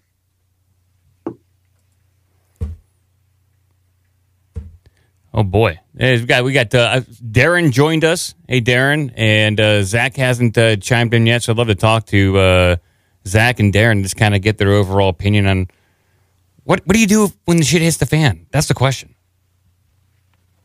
You should probably just shut the fuck up for a couple of weeks, would be my advice. I mean, I don't want power for at least a couple of months. I'm probably not going to turn on the barbecue or the furnace for a while. I'm probably just going to, cook some meat in my basement here and there, eat a lot of rice, and keep super low profile with the windows closed. Maybe even through the first winter, because, feeding your neighbor is great if you live someplace where there's only going to be a couple of neighbors showing up at your step. But if there's going to be a couple and then a couple of dozen and then a couple of hundred, and, my 500 pounds of meat is going to be gone in a couple of days instead of 6 months. So, my plan is to, there's a couple people that'll be, welcome here. They know who they are. And we're just going to hunker down in the basement without any power, or if it's not even any fire, or the generator's not going on, and I'm not even firing up the wood furnace. So you're basically taking the fuck 'em approach. Yeah, you kind of. I guess you got to choose. You got to choose what you want to do, and I think if you want to help people, that's great. But you're very quickly going to be. I think helping is going to be leading a roving band of hungry people, busting into a bunch of houses, scavenging for food, because. There's a reason that the indigenous people that lived here before roamed around in bands of clans most of the time, and a clan of 40 to 60 to maybe 70 or 80 people. And that would be the upper end, because once you get 300 people together, it's real hard living off the land. I don't care where you are. I don't care. You're talking about needing a dozen deer a day or more just to to keep some protein going. And now we're not even talking about fucking rice and berries. How many berries do you need? Or, you know, how much shit do you need to feed 300 people? So, I mean, that's why the indigenous people that lived here before roamed around in clans of 40 or 50 people. Usually they'd meet up, you know, several times a year for celebrations and their feasts and stuff like that. But the rest of the time you're talking about 40 or 50 people that are working together, roaming around, because that's what the land anywhere you go is going to sustain. I mean, a couple of hundred people or a couple of thousand people, that sounds great, but you better have cattle and grain production and all of this stuff in place. Otherwise, you're just going to watch those people slowly starve to death and kill each other the first winter. If you have winter, I mean, it depends on your situation, but I mean, you start thinking about how much just 100 people eat in a day. It's a lot of fucking food. It's a lot of food. So, I mean, I think my approach is to hunker down, make my supplies last to my 15 or 20 people for a few months, let the sort of super hungry people wear themselves out. And then maybe in the spring, you start working on your clan system. Because, I mean, it depends what kind of breakdown you're talking about, too. If it's a government overthrow, that's a different thing, you know. If it's a solar flare where the power's out forever, I mean, we've just taken a giant step back where it's going to slowly get back to tribes and people wandering around the land trying to live off it in some capacity. Some other people are going to go agriculture and stuff like that. But, I mean, if you're thinking long-term survival, I think you really got to wait out the beauty of just having, if you're living in a little apartment or something and you're like, listen, I can't get 300 pounds of meat. I don't have any fucking money. I don't have the money to go buy 300 pounds of meat. I don't have the money for a freezer. I can't hunt. So you can go spend $60 and have like 100 pounds of rice in your closet. And I mean, that's not the greatest. It's not going to have all your nutritional value in it, but it's going to fill up your belly and you're going to make good decisions. And I mean, for the first couple of months, that's going to be a big deal. Just having something in your belly so you can make decent decisions. Because after 3 or 4 days without food, your decision-making process is going to start breaking down fast. Your ability to think things out and have a critical thought process is going to break down probably after about 4 or 5 days without food. And after about 7 or 8 days without food, you're going to be imperceptible from a wild animal, you know, in a lot of ways. So that's kind of the thought process to be thinking of. So now you got to think that your neighbors that are wandering around the streets, you know, once you're 2 or 3 weeks into this thing, aren't your neighbors anymore. They're something different. Hungry people are a different fucking thing than anything any of us have ever fucking experienced. I mean, I don't know any of your backgrounds. Maybe you've been someplace. I haven't experienced it, but I don't think any of us have experienced a crowd of fucking people that haven't eaten in 2 weeks. And I don't think we want to, but I don't think you're going to be like, here, man, you guys can each have a piece of my steak, because, you know, they're going to fucking rip your door down and just rip the place apart. I think that mob mentality, and it just add what those people do when they're in a mobbed up rage, and now don't feed them for 2 weeks. I mean, I think the situation could easily be that people are just not showing up to work to continue the normal operations of utilities, either due to fear or they're not around anymore because of some die-off, like half the population died off, and the knowledge that is required to keep those generators going and the power plants going is just not there. So that's just the same thing then, pretty quick. Yeah, that would deteriorate pretty quickly. Most of these towns and cities are like fucking 3 weeks away from no food. Like if the truck stopped coming to my local grocery stores tomorrow, it's less than a month before there's not much food in this entire fucking town, other than what people have stashed in their pantries. I know we're talking about like a zombie apocalypse, but honestly, just learning how to grow your own food and doing a lot of these things, even if things don't break down to the point where people are eating each other, it's still important just to be independent and not be so dependent on the local grocery store and all that stuff. I mean, if you look at the history of suburbs, that was a big part of it, was trying to get people to not have communities and not share food. And, you know, I live in a little Portuguese community where I was born in northern Portugal on a farm. They had no running water. They had, but they had food and alcohol because we're winemakers. So we always had the necessities of alcohol and food, and people were happier. You know, it sounds really almost like this is a last resort type thing. Like, oh my God, if the world ended, all the things we're talking about and the lifestyles we're talking about are horrendous, but they're not. I talk to my parents quite often about how they came to America, sold this idea of the American dream of getting all these material things, and all these things are great and you're going to be happier because you have more ones and zeros in the bank account, but they're more stressed, or they have less energy, they have less community, they spend less time with their friends and family, and they spend more time doing the shit they have to do and less time doing the things they actually enjoy doing. And I know farming sounds like a lot of work, and but you get up when the sun comes up, you go, you eat late, and you drink, and you take long breaks, and you hang out, and that type of lifestyle isn't that bad. Yeah, I know it sounds horrible to not have running water or internet or whatever, but we have each other, right? And when you have community and you have friendships and you have family around, I mean, that's where that saying, it takes a tribe, right? Everybody was a part of raising the kids. You know, one thing we talk a lot about is just like the government.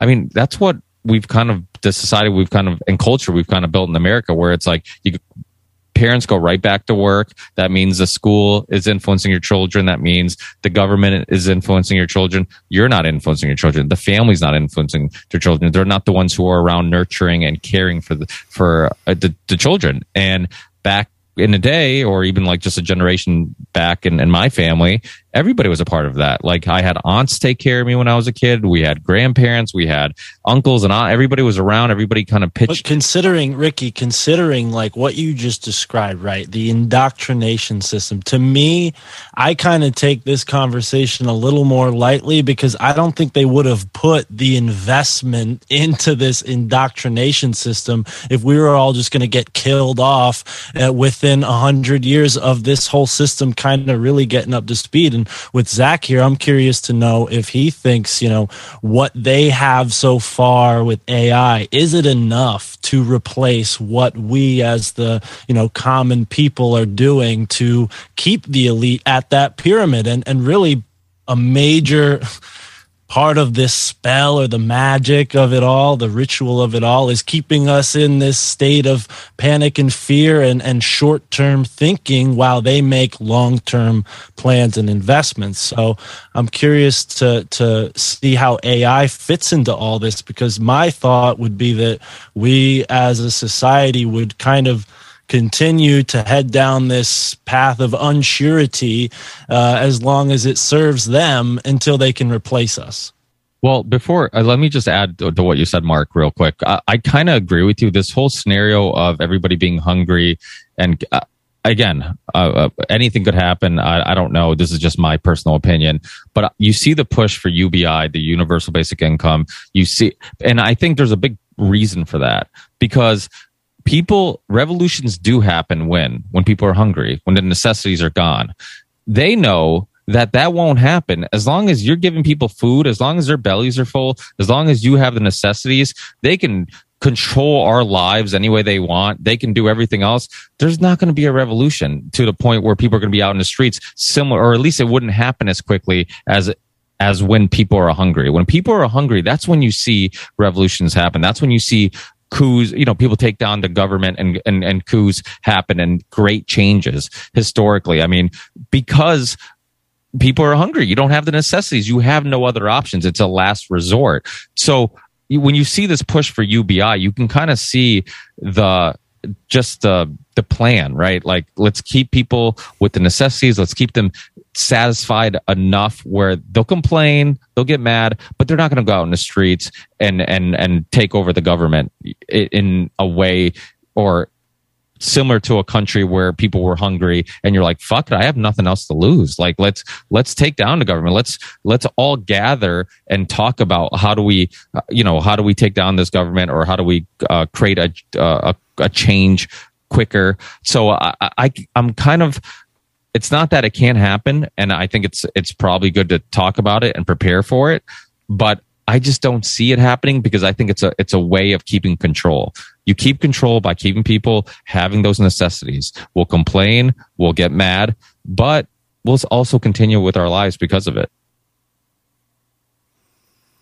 Agree, disagree, anybody? Well, I was hoping Zach would weigh in. He was asked a question by Mark about, is AI ready at this point to take over and maintain the lifestyle that the elite are used to living? I think you're muted there, Zach. There you go. Hi there. Yeah. AI taking over. Obviously, we're not there yet, but we're approaching that situation. And my thoughts are, if the AI is trying to come kill you, then it's pretty much it. Well, I don't know about come kill us, but good enough to where we don't need as many workers as what we have right now. Oh yeah, that's going to happen, right? Like, there is the value of human labor, and it's always had like a price. And imperialists wanted that labor because it expanded their empire. And right now, we're coming to this really interesting sort of crossover point where the value of human labor and soon intellectual achievement will fall to zero, because it'll just be abundant everywhere. And the question is, what can we really offer an empire if our value of our labor and our output is close to zero? Like, essentially, at that point, we just become complaining, hungry mouths that require resources and don't really have any productive output. And so one of the scary things is, if I was a hyper-rational oligarch, what would I want to do? And I might just want to kill off 95% of the population, either slowly or very fast.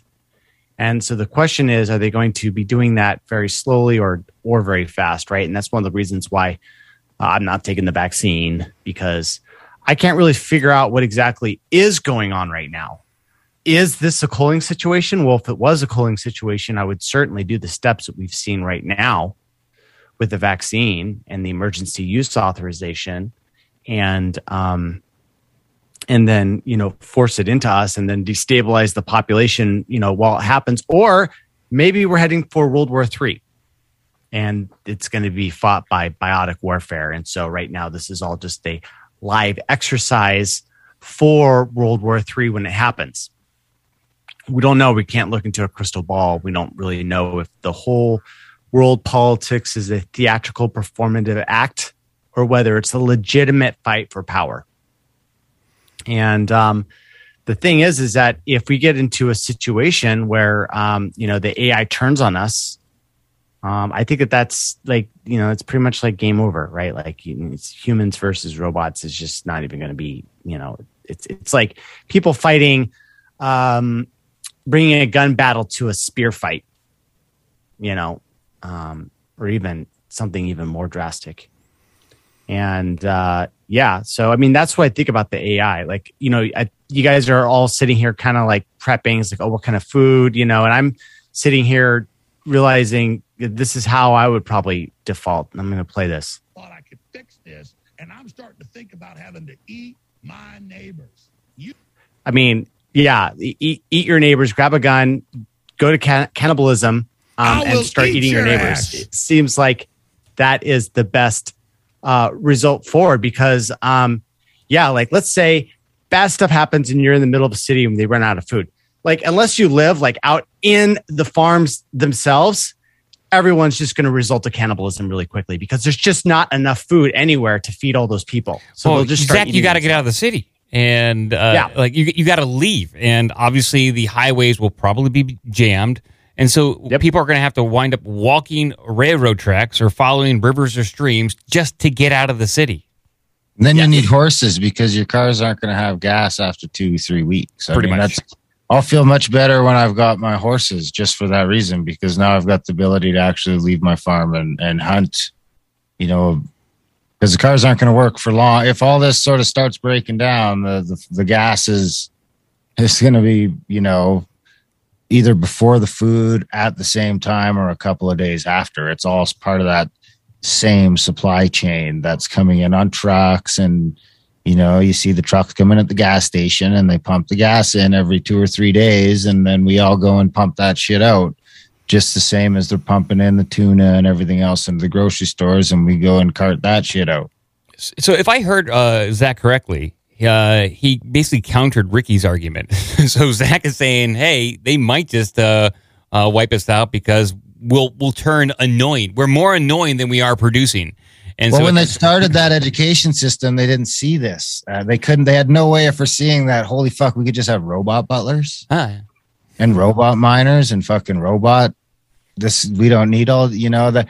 I don't think that time when they were making the slaves, they probably weren't thinking that, fucking robots were a real thing that was coming up within 150 years. And they might not need America anymore. They have China. And so our usefulness at this point, we just might be done.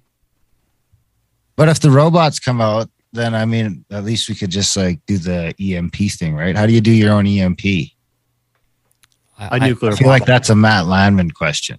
Hey! I'd love to answer that. I'd actually love to answer, or at least speak to the AI and the value of the human capital that Zach was talking about. I live in Southern Oregon, but I think this is all over the country right now. And hey, thanks for having me on, and thanks, Charlie, for the invitation.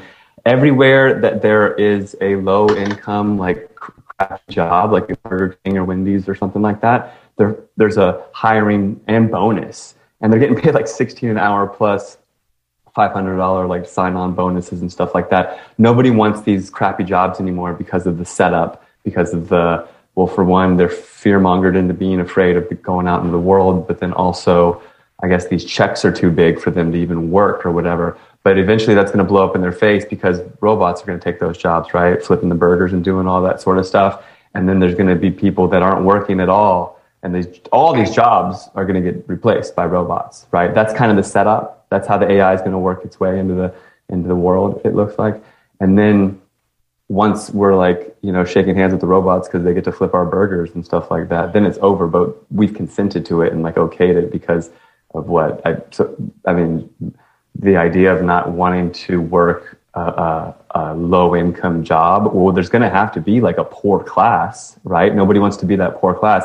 And that poor class that's not willing to work, they'll slowly become a slave class. And they'll be so dependent on everything that they'll get the chip and they'll get the bionic this. And that's still part of the AI agenda too, because they won't be able to say no to anything because they'll be a slave class that relies on the government. So how to EMP a robot?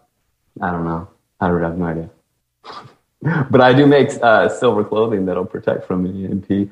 And when the time comes, we'll figure out a way. I think the whole robot agenda, I know you guys have probably seen the Elon Musk quote that he says that we have to become AI to be able to fight off AI. Otherwise, AI will win the battle to come. He's probably AI cyborg himself, trying to convince us to become one of him or them. But at the end of the day, it's all about preserving our humanity and honoring truth with integrity and honoring not getting a QR code on my forehead that says my medical records is where it's going. What I'm thinking, it's inevitably that's where it's going. They might not force the jab because that's what everyone's sitting in their house with their AR-15 or whatever. They're waiting for that. They're waiting for that force thing, and they might not even do that. They'll do everything but that. People will get the badge saying that they have all the proper records and the experimentation, whatever, gene alterations and all this stuff, and then what are the people going to do if they are the minority, the truthers? If we're with the 1%, we're going to have to create our own world, our own grocery stores, our own everything, or we'll just be total outcasts. They won't have to force jab us. We'll just wither away at the end of it all. So it's build our own communities and then, talking about the food chain and the infrastructure, the channels of distribution breakdown. What are we going to do when all that happens? Well, it's happening right now. I guess there was the 6th largest meat company got hacked. It's a new hacking thing. So the meat company got hacked. And then just before that, the gas company got hacked, or the pipeline got hacked. It's all BS, right? But these foreign hackers are just like jacking up the prices of things and messing with the channels of distribution. And it's like everything's just going to get really, really, really expensive to create this like oligarchy, like slave class, rich class, and like they can push us around if inflation gets so crazy that we can't do anything. But how's everyone doing tonight? Sorry, I thought it was 7 Pacific, so I really screwed that one up. It's all good. People come and go. Ricky just left, so it's just whenever people can join and contribute, it's no big deal. Yeah, and I'm Matt. I made a movie, Frankenskies. That's my. I've seen it. It's a good movie. Cool, Tell them about your clothing. Yeah, it's kind of like when we're in like the topic of prepping or thinking about things or preparing and knowing about all the crazy shit that the government's doing and taking appropriate action, and you've got clothing that like takes that to a new level that is amazing. Thanks, Charlie. Yeah, I have a clothing line named Sparrow, Spero, which is Latin for hope. Sparrow Gear is the Instagram handle, and also sparrowgear.com is the website. And been doing it for a few years now, utilizing silver. So silver or copper or steel is what you can make fabric with that protects from radio waves. Basically, it's radio frequency. That is the radiation that comes off of cell phones and Wi-Fi and EMPs and all that sort of stuff and all that jazz. But the best to weave into a fabric and make it comfortable is silver. So all my stuff is silver. And I've got the catchphrase, wherever there's hope, there's always a silver lining, because sparrow is hope. And yeah, if this is a prepper show, I think it's important in your little prepper pack to have, I've got one of those straws. I've got a really sweet prepper, what do you call it, bug out bag. The safety straw, the what do they call it? Life straw? Life straws. Yeah. Life straw, you can drink out of a puddle or whatever. I think that's... I got to say, I have two of Matt's bags, and they're really fantastic. They completely turn your phone off to the outside world. Yeah, and if your phone is in that bag when the EMP does hit, lucky you have a functional thing. I've got people that... Preppers, I've yet to market hardcore to like any specific demographic, but the preppers do contact me, and they love my stuff. And any proper prepper bag should have at least like a little AM radio inside of a Sparrow phone bag or whatever kind of thing. But the silver. Matt, what are your thoughts on people protecting their homes from these? Because I know like natural material like stone and wood are naturally better than metal. Metal's conductive. You don't want all this electricity flowing through you. I tend to see things from an energy first point of view. But and I know you do as well. But the silver, the copper, can we utilize those, or are there better materials to use in our homes to protect us from something like that? Well, yeah, home protection is like is kind of a little deep rabbit hole. So there's dirty electricity, and then there's smart meters, and there's a lot. If you can get your hands on some lead-based paint, then we're talking. We're protecting ourselves from the outside world. The whole lead paint thing is a really interesting conspiracy. So there was lead in gasoline. It was leaded gasoline, and it was spewing the neighborhoods of America. And it was building up on the streets, and children were getting sick. And the petroleum industry was like, oh shit, we're going to be screwed. Let's just tell everyone kids are eating the walls, right? And so then they got rid of the lead-based paint, because in those think tanks, they were like, we got to get rid of that lead-based paint, because in 30 years, we're going to be coming out with 5G, and we got to be able to whatever the 5G agenda is. But if now lead-based paint is great. Really expensive is nickel-based paint, which exists, and it's similar to protect yourself from the outside world. But if you've got a smart meter, the smart meter surges the dirty electricity through the whole wires of the house, coming out all of your outlets. So you can get these things that plug in and neutralize that, or you can get rid of that smart meter, get the analog meter. But like when they're doing their crazy, like Lytton, BC got destroyed overnight, British Columbia, And then, other towns have been totally destroyed overnight. And this is New World Order agenda normalization of like using smart meters to like fry your home. I've got a friend from the military who showed me, he put on his military grade infrared goggles, and each smart meter has an infrared designation signal. Like you, when you're at war, you have them on your helmet so they know who you are.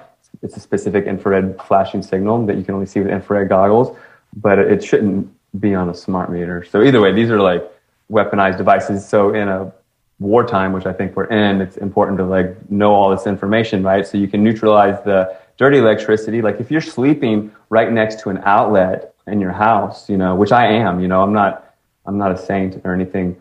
But I like to shut off the electricity in the whole house if I can, or in my bedroom or whatever, because that dirty electricity comes out of the outlets. It's like none of our houses are properly grounded unless, they're done really well and all that. So that's something. And then using silver and copper, I wear it, to protect from the radiation. But then like if you've got your phone just sitting next to you while you're sleeping or something like that, then you're kind of missing the point. It's like get the phone a little bit away from you and don't have it always emitting radiation while you're sleeping, because it disrupts your sleep schedule and all this sort of stuff. And it's, you've got to get your body in perfect, as good a condition as you can, utilizing the information, the truth that we have, right?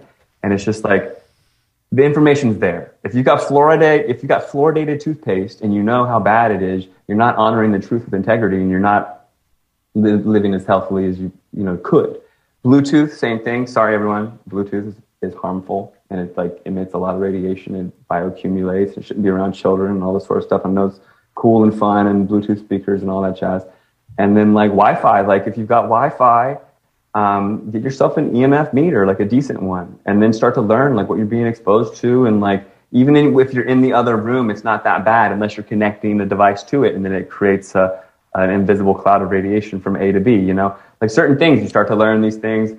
Arthur Firstenberg's book, The Invisible Rainbow. It's really important to just start to learn about all the radiation. And I'm pretty confident that the crank up in radiation 5G was, if not 100%, it was a lot of these symptoms that people were having last year, calling it something that it wasn't or whatever. So with all of these, like, elephants in the room and writing on the wall and all these sort of things, it's important to take the truth and honor it. You know what I mean? Like magnesium, for instance, we're all depleted in magnesium, and I hate to beat a dead horse, but it's like every time we ingest sugar, which I love maple syrup and whatever, I don't eat like actual sugar because that's GMO, because Monsanto bought out all the sugar beet companies and they own all the sugar beet companies. So if you're just eating sugar, it's GMO. If it's cane sugar, it's not, but whatever. If it's just straight sugar, it's GMO. Monsanto bought every single sugar beet seed company, 99% of them, and that was like a long time ago. So either way, you ingest sugar and you're depleted in your magnesium. It takes every molecule of sugar you ingest, you're depleting yourself of 54 molecules of magnesium. It's a 54-to-1 ratio. And I say it all the time, but still it's like important to understand this and to, get up to speed in those certain things, or we're depleted and we're not healthy and we're not living happy, healthy lives, So there's all these different truths that we can utilize. But yeah, to protect yourself and to get grounding, like learning about grounding, and that reduces inflammation in the body, and all sorts of different tools that we can use to be healthy and then keep our, healthy mind, body, soul. Yeah. That's my whole pitch, is like well-rounded kind of thing. Like I have a website, actualactivists.com, and it's like the main truths that I could think of: fluoride, GMO, chemtrails, et cetera. But health is on there because health is so important to, maintain that. Like Epsom salt baths, you can get your magnesium back. It's pretty easy once and there's so many options to not have fluoridated toothpaste and not getting, also having metal in your mouth. I've learned you got to get those out, go to a natural dentist and get the metal removed from your mouth. Leaking mercury into your system constantly is like, it's a slow, weaponized attack that, we all don't want to be subject to. So. Well, I'm screwed. I live next to Wi-Fi. My phone's always on, and I have metal all in my mouth because of retainers and whatnot. So I'm fucked. But hey, I guess I can fix things. Yeah, there's always stuff that we can do, and then like even knowing that, maybe you'll eat a salad or something like that or whatever, not do the fluoride or not whatever, like there's different things that can be done to mitigate, right? It's all about mitigating, and like we're going to be here 100 years hopefully, like let's try to like last that long and not have like a buildup of toxicity or aluminum in our brains, like by the time we're like 50 or something or whatever. And like you said, you're not perfect. I'm sure, like Mike might be an extreme case, but we're all starting somewhere. Right now you can make a change for the better, and even just a small change. I know when I took fluoride out of my toothpaste, it made a profound change in my oral health, which has an overlapping effect on your immune system and your diet. And, getting probiotics is another really important thing that I added to my diet, and minusing dairy as well. I know meat is for some people, a choice, but for me, the more I eat plants, the less I feel like sluggish, and I'm not trying to turn into like a vegan advocate. That's, your body, your choice, so to speak. But I think overall, when we're talking about food preparedness, you can grow so much in your backyard. That's a lot easier than managing cattle or managing, chickens are essential. They're a great organic pesticide. But as far as, putting a whole farm together, it's a lot easier to just start with plants. Well, hey, Wheezy's been here. I know Charlie is like, say, hey, Wheezy, pop in whenever you want. And I don't want him to be on the entire show and not say anything. No, it's been a great conversation, and Mr. Zach Voorhees didn't scare the shit out of me, but a lot of the stuff he was saying makes a lot of sense. You go to gasoline stations, they're going without cashiers. You got the driverless cars coming around. That's going to take up a lot of the driving jobs, trucking jobs and whatnot, once they get that patted down. So scary times ahead. And I live out here in Florida. We had Hurricane Irma a couple years back, and that we had to evacuate our home. And I live out here on the West Coast. To drive 6 hours, what normally takes about 5-6 hours over to the Panhandle, ended up taking about 18 hours, bumper to bumper traffic, everyone using the I-75 to get out of here, the quote unquote evacuation route. And you had to fuel up every few hours, stop and go, stop and go. We burnt out our brakes, just stop and go, all the way down. And that gave me a sense of, the Walking Dead type of deal. We stopped at a few gasoline joints and people were getting in fights because it was, you get to a gasoline station and it'd be 40 minutes to an hour just to get to a pump once you get there. So being through that situation and now that with everything that we're going through right now, it does freak the hell out of me out, personally, I've gotten a few chickens, trying to get into that vibe of, this may be like an apocalypse. And I see it going through that Hurricane Irma thing. I see it going the way Zach is talking about, it's just every man for himself and you got to be locked and loaded, man. And that's how I'm going to be preparing for that. I know it sounds like a Debbie Downer. I wish I could be more positive, man, but that's the sense that I get out of it. And, out here in Florida, we got a huge population of older folks and it's been maskless pretty much the entire time. And it's just been weird. It's been in the spotlight that Florida hasn't been like the other states, mandating this and doing this. And in the last couple of weeks, I've seen some strange push, like they're starting to say the numbers are coming up. My son this morning has been diagnosed with COVID. All his entire class was evacuated. They're telling him he can't come back for a couple of weeks, quarantine. My oldest son, same thing. And wait, how is your younger son feeling though? He's diagnosed with it. How's he feeling? He's feeling like shit, man. Yeah. He's he's a lot like my personality. He usually, when he's sick, he doesn't really show it. It's hard to tell. And it came down on him on Friday, I believe. So we thought he could, rest it off. And then he wasn't feeling good this morning, so my wife didn't take him. And we got an email this morning from the school saying his class, there was out of 19 kids, 7 of them had tested positive for COVID. And so it's scary times out. And maybe I'm getting a little too conspiratorial, but it just seems like it's been recently that there's been more of a case study. The tourism hasn't changed. The tourism has been the same. People have been coming in and out, and it just seems like something weird's going on. And I don't know if they're trying, they're trying to make a point out of it. Look, Florida, you guys need to shape up.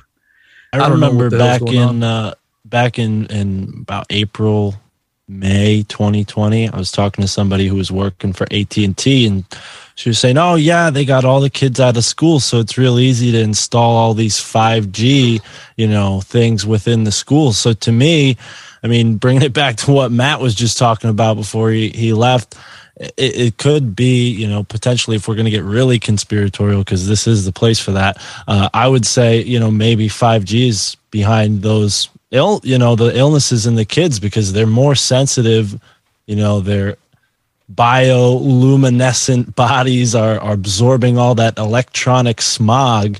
You're going through a point of change in your life. Your immune system is almost at its strongest. You'd imagine that, that shouldn't be a problem. I remember when I was a kid, I was in high school, they had the swine flu, and it felt like, a real training for what's going on right now. They gave us like an extra week of our spring vacation for supposedly swine flu and cleaning up swine flu that was in the school at that time. It was BS. I mean, one kid was sick, and to me, it seemed like they were the hypochondriac of the school. So I just I feel like maybe 5G might be a culprit here. It could be. My little guy's been running. I go running on the weekends. We go several miles. I've had him running with me since he was 2 years old, and he's 8 years old now, so he can run a couple miles like a champ. So he's always been in great shape, and for him to come down, he's doing pretty good, but he does feel like shit, and it's just this whole time it's been, if you can imagine, it hasn't changed my thought on the whole COVID thing. I still feel it's been greatly exaggerated. I never said it didn't exist like some people may think. I've always thought it existed. I just felt it was greatly overly exaggerated. But the town I live in is just old people. I'm 40 years old and I'm a young buck down here. And, from what you see on the news and whatever, I'd expect to see old people dead all over the damn place. And out here, no one wears masks. No one does any of that shit. The ICUs aren't what they say, on the news. It's been gravy this whole time, but maybe it's just a coincidence. But yeah, today, especially, having both of my kids, and they're 5 years apart. So, it's different schools and whatnot, but basically telling both of my kids they got to quarantine with the whole situation. Crazy times, man, for sure. Well, we're going to be winding down here in a little bit. Does anybody want to jump in with anything? I know Zach hasn't had a chance to say much, and, Darren is hanging out with us. Small group right now, so fuck it. Say whatever's on your mind. I wanted to say something real quick. As far as food preparation, the damn Mormons. I lived in Utah for many years, and I did real estate down there. And every time I show these houses, you go to the basement, and goddamn Mormons, man, always had their canned goods. And for the longest time, I was like, man, these guys are nuts, man. They're gonna fly away with American Jesus one of these days is what, I just made fun of it. Now that this whole thing's been going on, like, God, these guys had their shit on point. I mean, obviously, maybe from different point of view, but at the same time, they had the right idea, and so, you don't have to be a believer. I'm not a believer in what they do, but maybe I'm sure you can get some tips on food preparation from them. That could be an idea there. Yep. That's the thing, man. They are ready. Yeah. Stocked up. And it's just something that we should think about, because I think so many of us suffer. I mean, I know I do, from normalcy bias. Today's normal, yesterday was normal, tomorrow will probably be normal, right? But then one day maybe it's not, and if you haven't done something to sort of get ready for that, it just seems like it like a shame, just a bit of like a wasted opportunity. I've been reading this book. It's called Total Survival. It's by James C. Jones. And this guy goes over all the different scenarios of like civil breakdown, pandemics, what you need like next to your bed, what you want in a go pack, like what should you stay in your apartment or should you make a quick exit? And it's got good pictures for everyone. So I recommend checking that out. And he's got like a whole list of like what you need for your go bag and items you need to have at your home. And it's pretty cheap. So check that out. Total Survival by James C. Jones.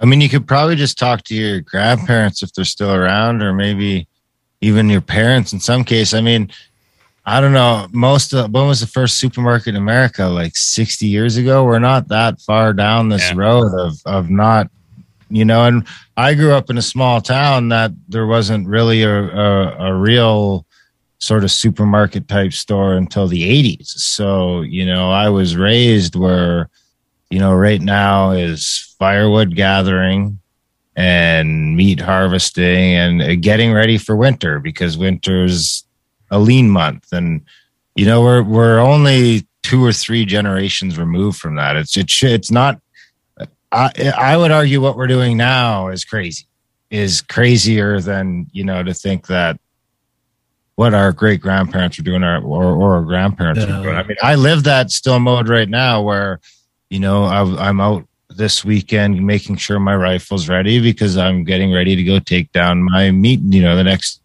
2 months will be me preparing my next 12 months worth of meat. That's the thing, man. We're so used to this convenience that and I think it's partly by design. We're so reliant on this new tech, and my parents are former illegal immigrants. I was born in San Diego, California, but they came from Mexico, and ever since I was a kid, we go back to Mexico, and they're from a small town, and you grow your own shit. You have your own chickens, your goats. You use what you need, and you get by. And as a kid, I'd laugh. I'd be like, hell yeah, man, I'm American. I'm first world country. And when I look back at it now, as I get older, I'm like, especially for these kind of times. And I've said this on, my podcast. If the world were to go through some kind of calamity, we would be the ones fucked because we don't know how to hunt. We don't know how to plant our own shit. Meanwhile, some tribes in the rainforest, it's going to be like another goddamn day. Like nothing ever happened. They're going to go out, catch a deer, catch whatever. And it's like nothing ever happened. But because we've gotten so reliant to living on the system, that's what's going to really potentially could mess us up. And so that's why these conversations right here, I think, are important, is to rekindle that primal nature that we have as humans and kind of go back to our roots. I mean, being Mexican American, man, everyone has aloe vera, the aloe vera plants. You get a little boo-boo, you smack some aloe vera. That's what your mama would always put on you. And every time you felt sick, you get some saltines and 7-Up, and that cured everything. So it's just these little home remedies, man, that we kind of have to tap into. And like you were saying, man, get in touch with your grandparents, and with the old timers. They've been through it. We don't know shit. Or even, get out and get some books like Mike did. I mean, books are not going to get EMP'd. I have way too many books to ever read in my lifetime. So I'll be set. I don't need Netflix if any of that happens. I got books, and I know Darren likes to read as well. So yeah, I think the future is bright, and there's a lot of books out there that can teach you the old ways and how to live in harmony with the cycles like Darren's describing, and we're not that far away from that. Yeah, my father-in-law, he bought a book, How to Survive an EMP, but he bought it on his Kindle, so he realized he's fucked. If he ever had to read that thing, so I'll have to buy him my paperback. I keep a hard drive of all the shows in my Faraday bag. There you go. And then a phone with my audiobooks on it. Just so, my phone's going to be useless anyway, but at least I'll have some good listening, some great fiction. I thought about if there's an EMP around a campfire and throw the iPod on. Yeah. Just a break from the guitar. Yeah, it's a good idea. Well, hey, let's plug each other's shows here. Zach, how can people listen to you? There we go. Yeah. I have a new book that's coming out. Actually, it's already out. It's called Google Leaks, and it's popular right now with both the liberal and the conservative press, surprisingly. And inside of this book, we go into exactly how Google censors you. And we go into detail. We show the list. We show the blacklist. We show how Google rewrote their news algorithms in order to foil Trump. There you can see them with the Comey fight between Trump and Comey. And basically turned conspiracy theory into fact. So check it out on Amazon right now, Google Leaks, the book. And also you can check out the first few pages at googleleaksbook.com. Check it out. Awesome. I'm going to get that. It looks nerdy, right up my alley. Yeah, you'd like it. You can see all my stuff at grimerica.ca is the one podcast, and grimericaoutlaw.ca is the other podcast where we do the more controversial stuff. The other one's kind of fun stuff. Check out adultbrain.ca for all our Grimerica published audiobooks. We've got about 18 titles in there now. Secret Doctrine 1, 2, and 3. Secret Teachings of All Ages. Basically, some of the top esoteric titles of all time. Adultbrain.ca will take you to all those. And then you could check out my book at acanadianshame.ca or just check it out on Amazon. I don't have it down here with me. But it's kind of about residential schools and the Indian Act and the dangers of government and institutions. There's probably never been a more timely time to get caught up on recent history and what these governments are capable of. And you can kill two birds with one stone by going over to Macroaggressions and listening to the current episode because it's an interview with Darren Grimes talking about the book. Yay. Excellent. Right on. Well, people can listen to me at My Family Thinks I'm Crazy, the podcast, myfamilythinksimcrazy.com, and then Alt Media United, a place where you can check out most of the podcasters that have been here today, and more to come soon. We got a lot of podcasts in the cooperative, so please go check that out, altmediaunited.com. Oh, I did want to mention, too, I think we're at the just make yourself a fake fucking vaccine card at this point. What do you guys think about that? I think it's just time to stop. You don't have to use it all the time, but I think it's not a bad idea to just have it. That's like when we were young, we used to have those fake IDs for alcohol back in the day. I was 15 years old buying alcohol. Just in case for those situations. I'm just kind of at the point now where I've stopped, at least in my neighborhood, just advocating that against it because I am against it and I don't agree with it. Everyone else has sort of made up their mind, and I might need these motherfuckers in 6 months. So I don't need them. I don't need to be the brown guy and the unvaccinated guy. One or the other. Take a pick. Okay. All right, guys, and I appreciate the invite. Big shout out to my man Ricky. Midnight Mike has been on my show. I'm Wheezy from the What Is True podcast, and I am a recent victim of the cancel culture. had a few thousand subs on YouTube and started dropping truth bombs and got axed. So I'm kind of rebuilding.